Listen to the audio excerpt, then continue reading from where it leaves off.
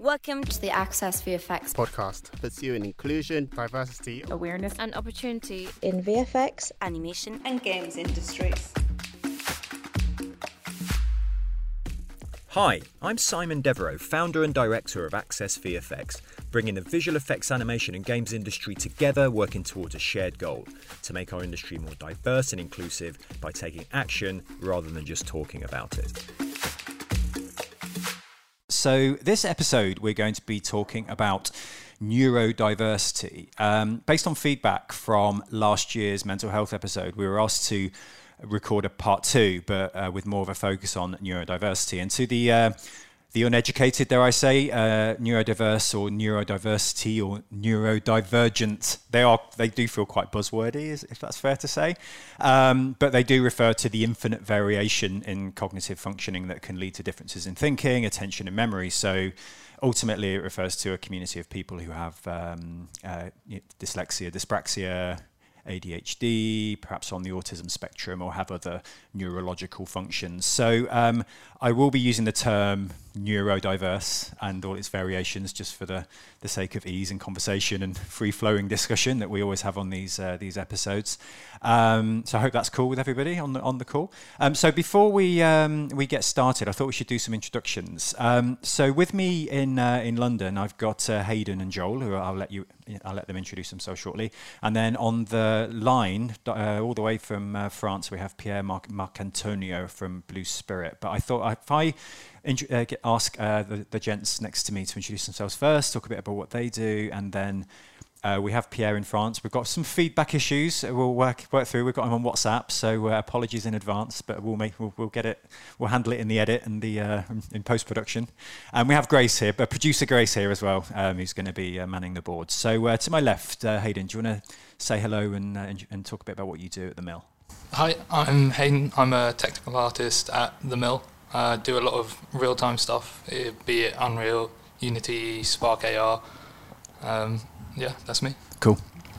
I'm Joel, and I work at Framestore as an assistant technical director, where I work closely with production and CG Soups if they've got any issues and help them sort it out. Awesome. Thanks, Joel. And on the call we have Pierre. Pierre, would you like to introduce yourself? So, my name is Pierre Marcantonio. So, I am a layout artist in a Blue Spirit studio based in Angoulême in France. Amazing. So I thought a good start would be to, before we get into why you volunteered to be on this podcast, it'd be good to know what you do. So for example, Joel, you said you're an assistant technical director, but it'd be good to understand a bit more about what your day-to-day involves. So could you explain a bit more about your day in the life? Yeah, it's quite hard to say what I do on a daily routine, because I get requests in like almost daily, like different things, like they want stuff sending to the client, so they ask me to do that. If they want certain things changed, how they want things formatted, they ask me. So it's whatever they need that pops up. Okay. So it's like sort of in the dark most of the time. So no day's the same, really. Yeah. Classic visual effects studio. Mm-hmm. Absolutely. What about you, Haydn? Tell me a bit about your day-to-day. Because you work in the creative technology team, which is a very different world to Joel's, right? So our team's quite dynamic, and because of what I do, I tend to switch between more developer-oriented, like coding, visual coding side of things, to the more artist side, modeling, texturing. But my day-to-day tends to be try and get whatever project work I'm on across various projects, and then try and catch any snafus that might pop up on the technical side of the art stuff.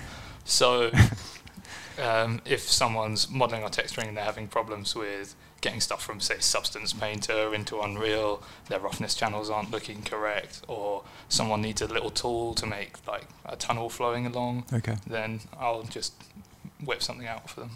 Okay, thank you. Cheers. And Pierre, tell us a bit about what you do. What does a layout artist do at Blue Spirit? As a layout artist, my task is to use a storyboard to create shots in a CG software. In that case, I use a software Autodesk. It's called 3ds Max. With this, I stage characters, props, and background drawings, and of course cameras, because the cameras, this is the golden rule for this task. And once I do this, I launch a preview in a video available in QuickTime, and if the shot is It's just corrected, if I'm corrected by my layout chief and the director. It will be sent to the CG animators. So, why did you volunteer to be on this podcast? The reason I'm asking this question is at the Mill, for example, I sent the usual kind of all-staff email and only Haydn replied. So thank you, Haydn. Otherwise, we wouldn't have a representative from the Mill here. But apart from me, of course. But Haydn, tell me a bit about what drove you to attend this particular recording and why you volunteered to be on this podcast. Mostly, I just wanted to get a message out there to people that might be struggling or have gone through similar issues. That when you're 12 and everything seems really frustrating, and you're sat at your kitchen table with your parents, crying, going, "I can't do it." Yeah. That you've just got to be stubborn and try tackling things from different approaches and do things differently to the way a non-neurodiverse person might. And it does get better. It does get easier. Okay. And Haydn, I hope you don't mind, but what is your neurodiversity? What's your neurodiverse traits? I have dyspraxia and I also have anxiety. Right. Okay. I think dyspraxia is probably the main focus one for this podcast. And it's a coordination disorder, but it also affects things like my ability to organise and plan, and also. It's got a social component, so some emotional stuff is difficult and some communication, things like eye contact and that sort of thing. Yeah, okay. We're doing a fine job on this on this podcast. Thank you, Haydn. So about you, Joel, why did you volunteer from... I think I might have volunteered you through Amy Smith, but... Yeah, I've sort of the same reason. I think it's important for people to learn how to cope and how people who don't have to look after should learn how to cope with this as well. How to sort of calm people down or make them feel better. And I think I think both are quite important rationales for coming today, because I think we originally pitched this episode as for our VFX community, people who are working in industry who may not have disclosed a neurodivergent condition or trait, or people might be suffering in silence, similar to what we did last year with our mental health podcast episode. But also I think there's something here for parents as well. I think parents of young children who are maybe going through the 12-year-old struggles that you had, Haydn, for sure. Joel, do you mind me asking what your neurodiversity is? Yeah, so I have Asperger's syndrome. Okay. So it's sort of a mild form of autism where it's mainly for me, it's process of information. Okay. So if everyone comes to me all at the same time, it sort of gets hard to process, really. So then I'm, not panic, but it sort of gets uncomfortable. It's quite clouded. And bearing in mind your role sounds like people coming at you all of the time in many ways. Yeah, so I sort of try to grow out of it. Yeah. So I sort of sometimes change myself, sometimes don't. If it gets too overwhelming, I like to step back for a moment and just calm myself down. Yeah. Okay. Thank you, Joel. And then Pierre on the call. I'm interested to hear why you volunteered. I know you were volunteered by a third party, Emmerich in Framestore Montreal, who's a big part of Access VFX. And I know you were very keen to be involved, but I'd be keen to understand why you were so keen. I just volunteered to be on this podcast because I believe that everyone must know what neurodiversity is all about. Yeah. And it's absolutely important and even urgent to do it. Simply just because neurodiversity includes everyone. In the other words, neurodiversity is fully inclusive concept. For my condition, personally, I am autistic Asperger. Okay. Now that we understand a bit about your motivations to be on this podcast episode, I'm interested to hear about what are some of the misconceptions or stereotypes you have to deal with. So, for example, there's the kind of classic Rain Man assumption around autism, where there's an expectation you're some kind of genius. Whenever we talk about any form of neurodiversity, it's your amazing mathematical equations and you're some kind of Einstein. So they're all the stereotypes, probably mine because I went on a bit there. But what for you are some of the misconceptions that people have? And this is a question for anybody sitting around the table or on the line. Well, about misconceptions and stereotypes and the assumption. those words like a genius, this is not correct for everyone. But nevertheless, indeed, there are a genius of people who also are neurodivergent, just like Alan Turing or Albert Einstein. But we must understand that not everyone is a genius. Besides any other word than a genius, I face some words just like mental patient, sick, weird, crazy. Well, this is usual, but this is not correct for my person. Mm-hmm. So there's quite a lot of negative language associated with neurodiverse conditions. Even the word condition. I mean, we had a conversation here earlier where I was going to attempt to remove the word condition because it almost makes you feel special. And it's the same with kind of like ASD with the word disorder, or ADHD, which has two negative words in deficit and disorder. I mean, is that as big a problem around? Is that connected to the stereotypes and misconceptions that people had? Because it feels like there's something wrong. And actually, I mean, to Pierre's point, neurodiversity, everybody has elements of it, if that makes sense. Yeah, anxiety. People have anxiety. People have stresses. I mean, varying levels, of course. But do you think that the negative language doesn't help? Well, this indeed, this negative language, just like disorder. Indeed, this is such a very negative language.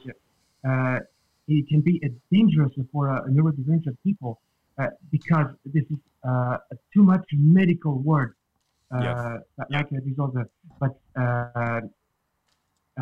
instead of saying a disorder, I would say a life form, a personal condition, to make a much more, what can I say? A much more social word. Yeah. Thank you, Pierre. Joel, you were going to pipe in. Yeah, I was going to say, I think it's important because, like, some people, like you say, you got like autism or something. People might then associate the word disorder and then like, oh God, we've got to like look after him or her, and then sort of like, and then they don't then start wanting to put that effort in, so to speak. Okay. Not effort, but they don't want to. They just might view it as more work. So they avoid it, maybe. They avoid interacting, is that fair to say? Or yeah, sometimes. Interesting. Is that something you have to consider? I mean, are you disclosed at the Mill, Haydn, in terms of your dyspraxia? Are people aware? I think my department's aware, but I'm quite lucky that it only really affects me in terms of the like planning, organisation side of things as far as work goes. Having a coordination disorder is a lot easier with modern tech. I don't have to do a lot of writing or fine motor movements that I don't have like a keyboard for, or the new Wacom tablets are a lot more precise and that sort of thing. As long as no one's like throwing stuff at me out of nowhere and I have to catch it, I'm usually good. Get it done, right? So we're still on the subject of stereotypes. So as Pierre said, there's the genius tag, and there's some historic examples of geniuses who subscribe to a neurodivergent. I'm going to say condition because I'm running out of metaphors and adjectives. And as Joel said, there's almost, I'm going to say, people almost avoid interacting because they think they're dealing with somebody who needs babysitting or mollycoddling in a way. Haydn, with dyspraxia and your and what your condition is, I mean, what kind of assumptions and stereotypes do you kind of feel you get branded with occasionally, or all the time? Clumsy is the big one. Really? Where it's like, if I've knocked something over, it's because I don't have a very good connection between my hand and my brain, and I know what I'm aiming for, but it doesn't always go one to one. But it's like people treat it as more like, I just concentrate when you're trying to pick that thing up, or like, the whole like don't take your eye off the ball when you're playing sports. It's like I was watching it all the way until it hit me in the face. It's like slow motion. Yeah. But there's stuff that you can do, like training exercises and drills to make that stuff a lot easier. I did ballet for a few years and then gymnastics at university, and it helped a tremendous amount. Okay. Yeah. In terms of, so that's a great example of solutions and training and communicating as well. I mean, Joel, when you have to deal with people who properly avoid interacting, as we said earlier, how do you communicate to the world you work in that actually, hey, you don't need to do that? So I could sometimes say not the wrong thing, but I might slip up and say something that I shouldn't. Yeah. But I don't want. I like people to tell me that I said the wrong thing, so I learn from that, and okay, I shouldn't say that. Right. And then but also because I was actually more introverted rather than boisterous. Yeah. So before I got my first job, I started volunteering in a charity shop. So I got experience speaking to new people, because they put me on a till because the manager actually knew me personally. So she knew what I had, and then encouraged me to go on a till, speak to new people, come in. So I interacted with people while working on a till in this charity shop. So charity shop was like your visual effects boot camp. Yeah. Yeah, in many ways, training camp. That's really interesting. I mean, the point you raised about you might slip up, you might make mistakes. I mean, everybody does that, right? I mean, to Pierre's point around everybody has, anxieties, everybody has neurodiversity, depending on, the severity of it. But, we're learning all the time, right? I mean, I say the wrong things all the time on this podcast. All the time. I mean, I have no filter. Do you know what I mean? I probably should get some feedback from Grace. I mean, she does get. I mean, whoever's producing this podcast always go, no, cut. But we all make mistakes. We all drop the ball. We all have to learn from feedback. Do you think people don't give? Because if I get something wrong at work, I'll probably get told, right? If you get something wrong at work, do you think people avoid giving you feedback because they know that you're Asperger's? Because I was talking about coming on here with people's work, and they had no idea that I was really autism, because they didn't really notice it. Yeah. But I think, sometimes people sort of brush it aside. If they actually know that someone's has this kind of disorder, they might push it aside. It's who they are type of thing, rather than okay, don't say that because they won't learn from it. And then when someone doesn't realise it and then they say the same thing, they might end up hurting someone. Yeah. It's a hard one, isn't it? But you still want to learn from feedback, like anybody, right? Any professional person that's kind of honing their craft, which must be frustrating. Yeah. And sort of going back to the genius tag. So I've actually had the opposite, because where I have trouble processing information, it might take me some time to process that information. So some people might think I'm actually slow. Okay, interesting. Okay. As well. But really, you're just a genius. I think it's more. I think it's more of a memory. It's I have a really decent memory. I can remember things that. Yeah.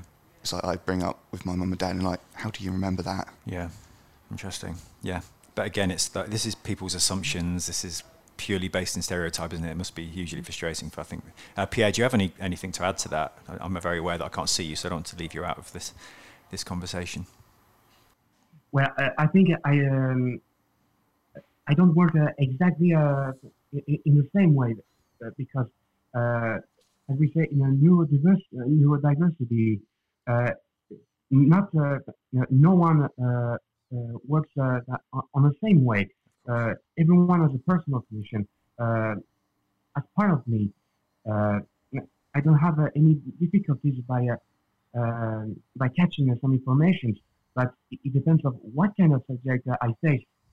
I don't have the same experience, and about genius.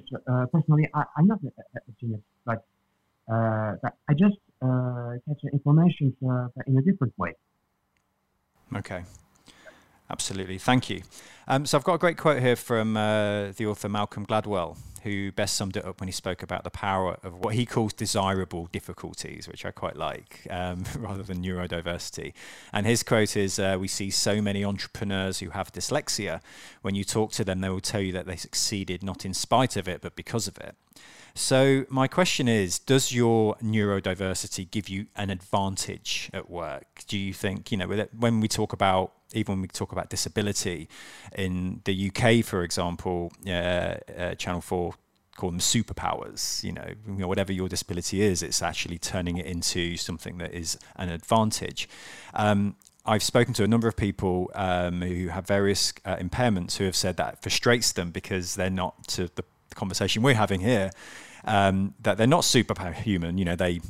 They sleep through their alarm. They're just human beings. And is that something? My question is, do you feel you have an advantage with your neurodiversity, or is it frustrating when people assume that you have these abilities, like X-Men or women? Well, neurodiversity on my side just give me an advantage for my work, but with some words with like a superhero, this is a little exaggerating. I want to quote Grace Hebditch's words. My autistic condition is a superpower. That doesn't mean she has superpowers like that.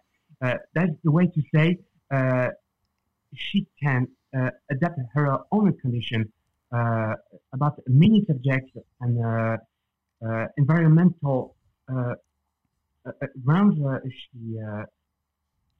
where she has not difficulties. But this is not really about a superpower. This is an interpretation, just to say we have some kind of we can do it with ease in some things. In my work, this is the case. This is not a superpower, but this is a good condition for me because my job as a layout artist give me some advantages thanks to my visual perception with my brain. This is a really good advantage for a layout artist because I can get many details, many more than neurotypical. That is a good advantage by framing shot by shot, by framing a character according to storyboard or wanted. Well, there are many favorable options for me. But neurodiversity can be a very good environment, including in the CG animation. And I want to quote, for example, another CG short animated film called Loop, made by Pixar. With this, this is a very good example to understand correctly how neurodivergent people work. Well, this is another subject, but that joins the fact that there are advantages and disadvantages for any neurodivergent people. But as for me, I don't have many difficulties in my job, including for neurodiversity. Sounds like it's the right role for you, right? Yeah, we can say that. Okay, thank you, Pierre. Thank you. Joel, you were going to say something about your role. I mean, we talked earlier about how you're able to recall minutiae and lots of information. Do you find that's an advantage for the work that you do as an ATD? Yeah, because like sometimes because we get like so diverse jobs and then like from so many different people, it sort of like helps to remember like, okay, I'm doing this for this person, this for that person. But at the same time, I don't really think it's a superpower. Yeah. Because I think it's more literal. Like this person told me to do this, so I'm going to do it. Yeah. It's like when someone goes, okay, be at this time. I prefer to be early, but I got one of my friends has also got Asperger's syndrome, and he will, if you tend to be at this train station at 10:30, he'll arrive on 10:30 on the dot because someone told him to be there at that time. It's literally literal. Yeah, literal. So if he arrived early, he probably would not turn up early. He would walk around the block and... Yeah, it's like I arrive like 5-10 minutes early just to be sure, but he'll rock up at dead on. Bang on. So it's sort of like... So in that sense, it's kind of predictable, but but as I said, I don't think it's a superpower. It's more like just literal because someone told you to. It's just good practice, isn't it? In my view. I mean, if you think about going on shoots, I mean, I've been told that the coach leaves at 5 a.m. if you're not on it at 5 a.m., the coach is gone. You're not on the shoot, right, as a visual effects supervisor. So actually, I agree with you. It's not a superpower. It's just good practice. Yeah, because it's like some people's like, oh, how you get so good at timekeeping? It's like, you told me to meet. Yeah, exactly. Yeah, that's something that's been inbuilt in me. You arrive early. I mean, that's my rule of thumb: is I arrive early, and I'll go and sit in Starbucks, or other coffee places are available. By the way, I'll sit in a coffee shop. But anyway, I don't want to leave Haydn out. What's your view on the superpower thing? The advantage, the edge. Do you feel you have it at the Mill? I think with a lot of it, it's swings and roundabouts. I take ages to do my morning routine because I still find it hard to tie my own shoelaces. Yeah. Which is why I've got these Velcro straps. Oh, nice. Very Back to the trendy. future of you. But then, because everything was so difficult until I'd gotten over almost every single mechanical thing, and even speaking to people, writing, processing information in various ways, talking to more than one person at a time, my problem solving got really, really sharp. Yeah. Because everything was a problem, you get faster and faster at tackling things and thinking about things in a way that other people might not approach the situation in that way. Because most people will do, A, B, C, and it works for them.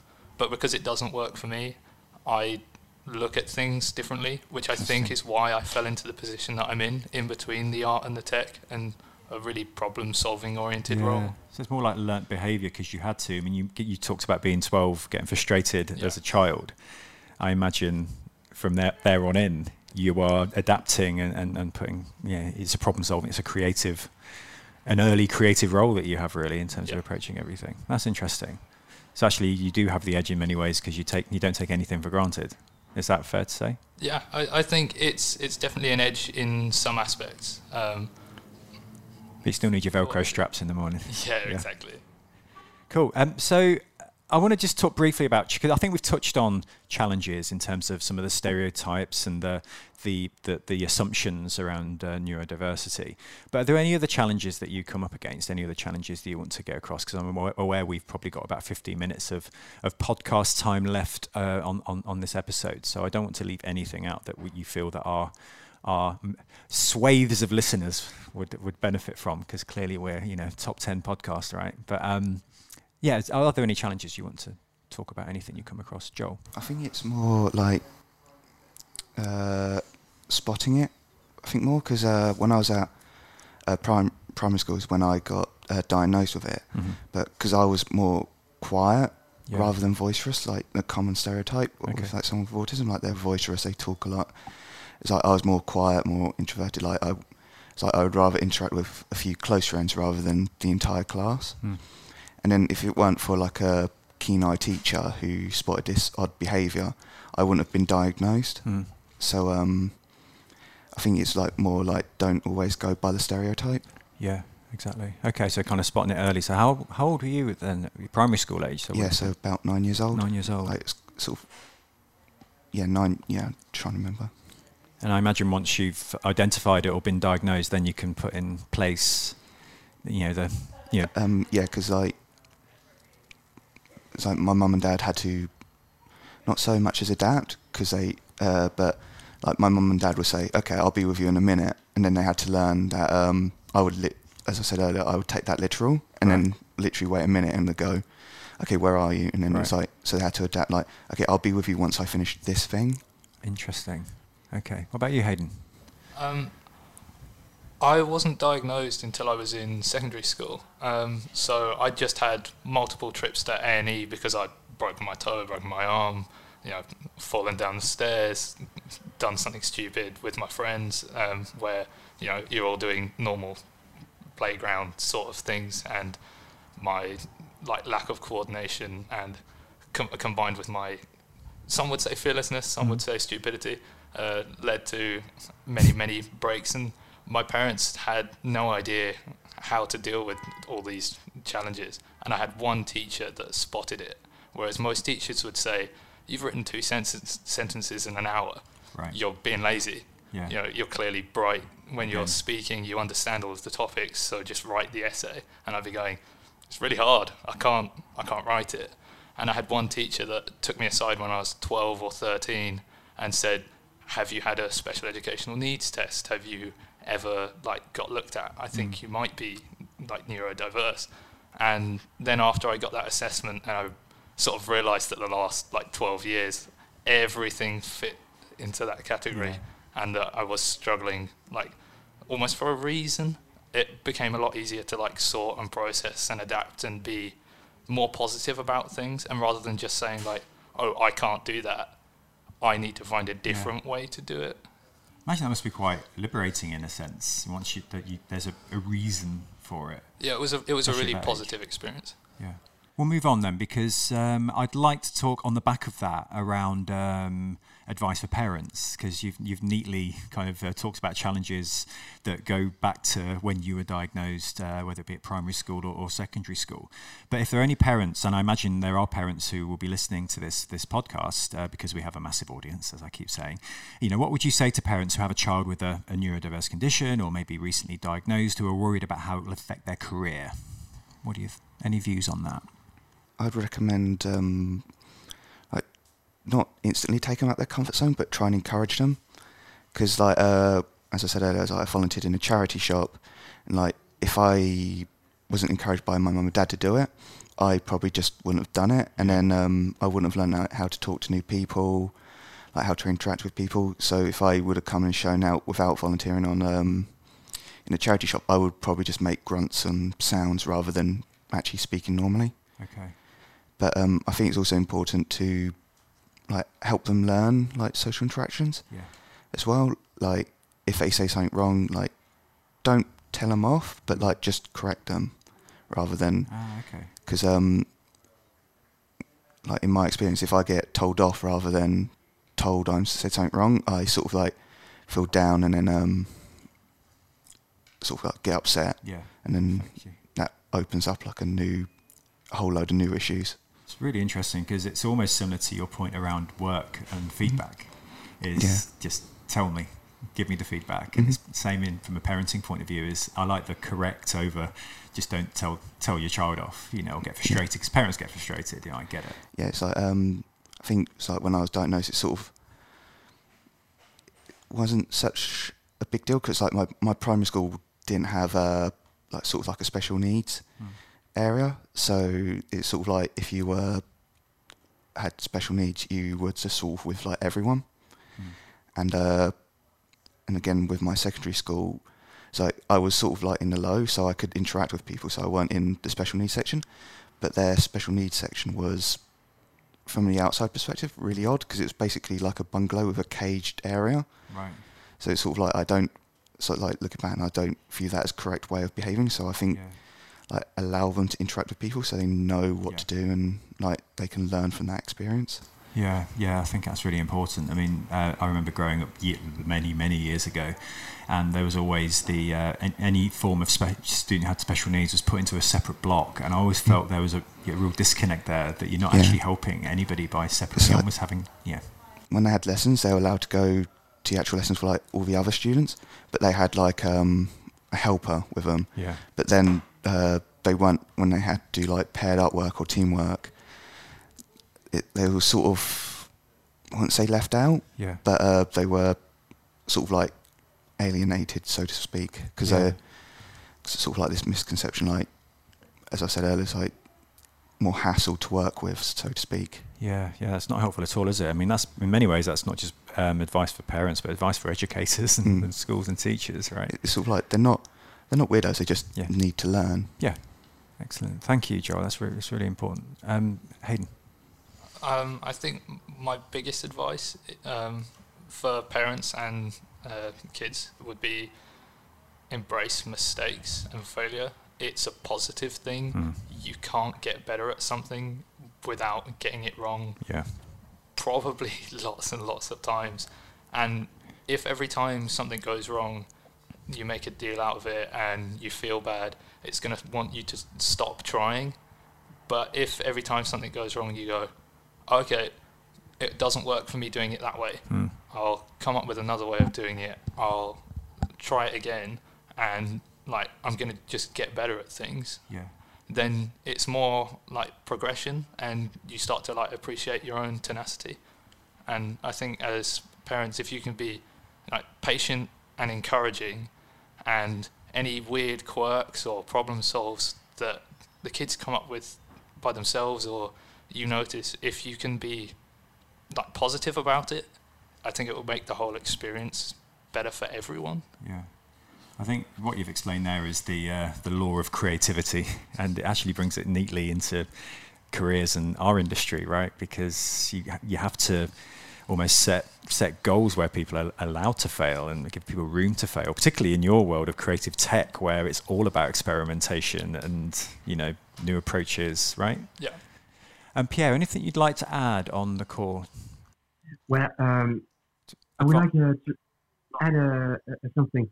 Well, about the neurodiversity, I believe we don't talk about this enough, and we need absolutely to do it more.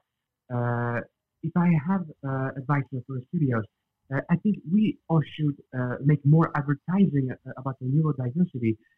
For example, I made a VFX video talking about neurodiversity in my Vimeo account, just to give you some kind of inspiration. And there is another more thing I want to talk about. This is about sexuality for neurodivergent people. In my opinion, neurodivergent people are more efficient by joining LGBTQIA community because they have more sexual fluidity than neurotypical. For example, I don't want to embarrass someone, but personally, I am pansexual and heterosexual because I directly recognize the sexual diversity. And I recognize everything complex naturally in this planet. That's interesting, and I think that's a big subject to tackle in the 3 minutes we have left on the podcast. But thank you for sharing that, Pierre. It's appreciated, and I appreciate your vulnerability in sharing that as well. As I say, we've got a couple of minutes left. Are there any kind of final words we want to put out there to studios, parents, anything you want to kind of say? I mean, again, we've only got a few minutes, and there's a lot to talk about. I imagine there's a part 3 to this conversation, because I've learned a lot in such a short space of time. But is there any parting words for our listeners? Just like stay positive, fail faster, and keep trying to be creative. Nice, thank you.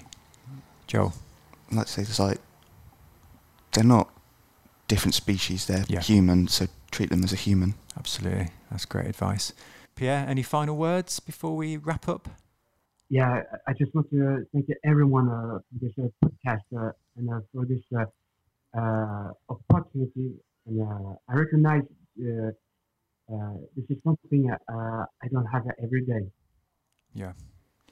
Well, I want to say a massive thank you to all 3 of you. It's been enlightening. I've learned a lot, and I think people who listen to this podcast will learn a lot. And I think for me, it's just continuing this conversation, because as Joel rightly said, we're not dealing with a different species here. We're just dealing with our colleagues, our friends, and we just need to just understand people more ultimately. So that's my garbled conclusion to this podcast. Thank you so much. Thank you for listening, and stay tuned. Rate, subscribe, accessvfx.org. Get yourself a mentor. All right. Have a good day, guys. All the best. Thank you. Cheers. Thank you.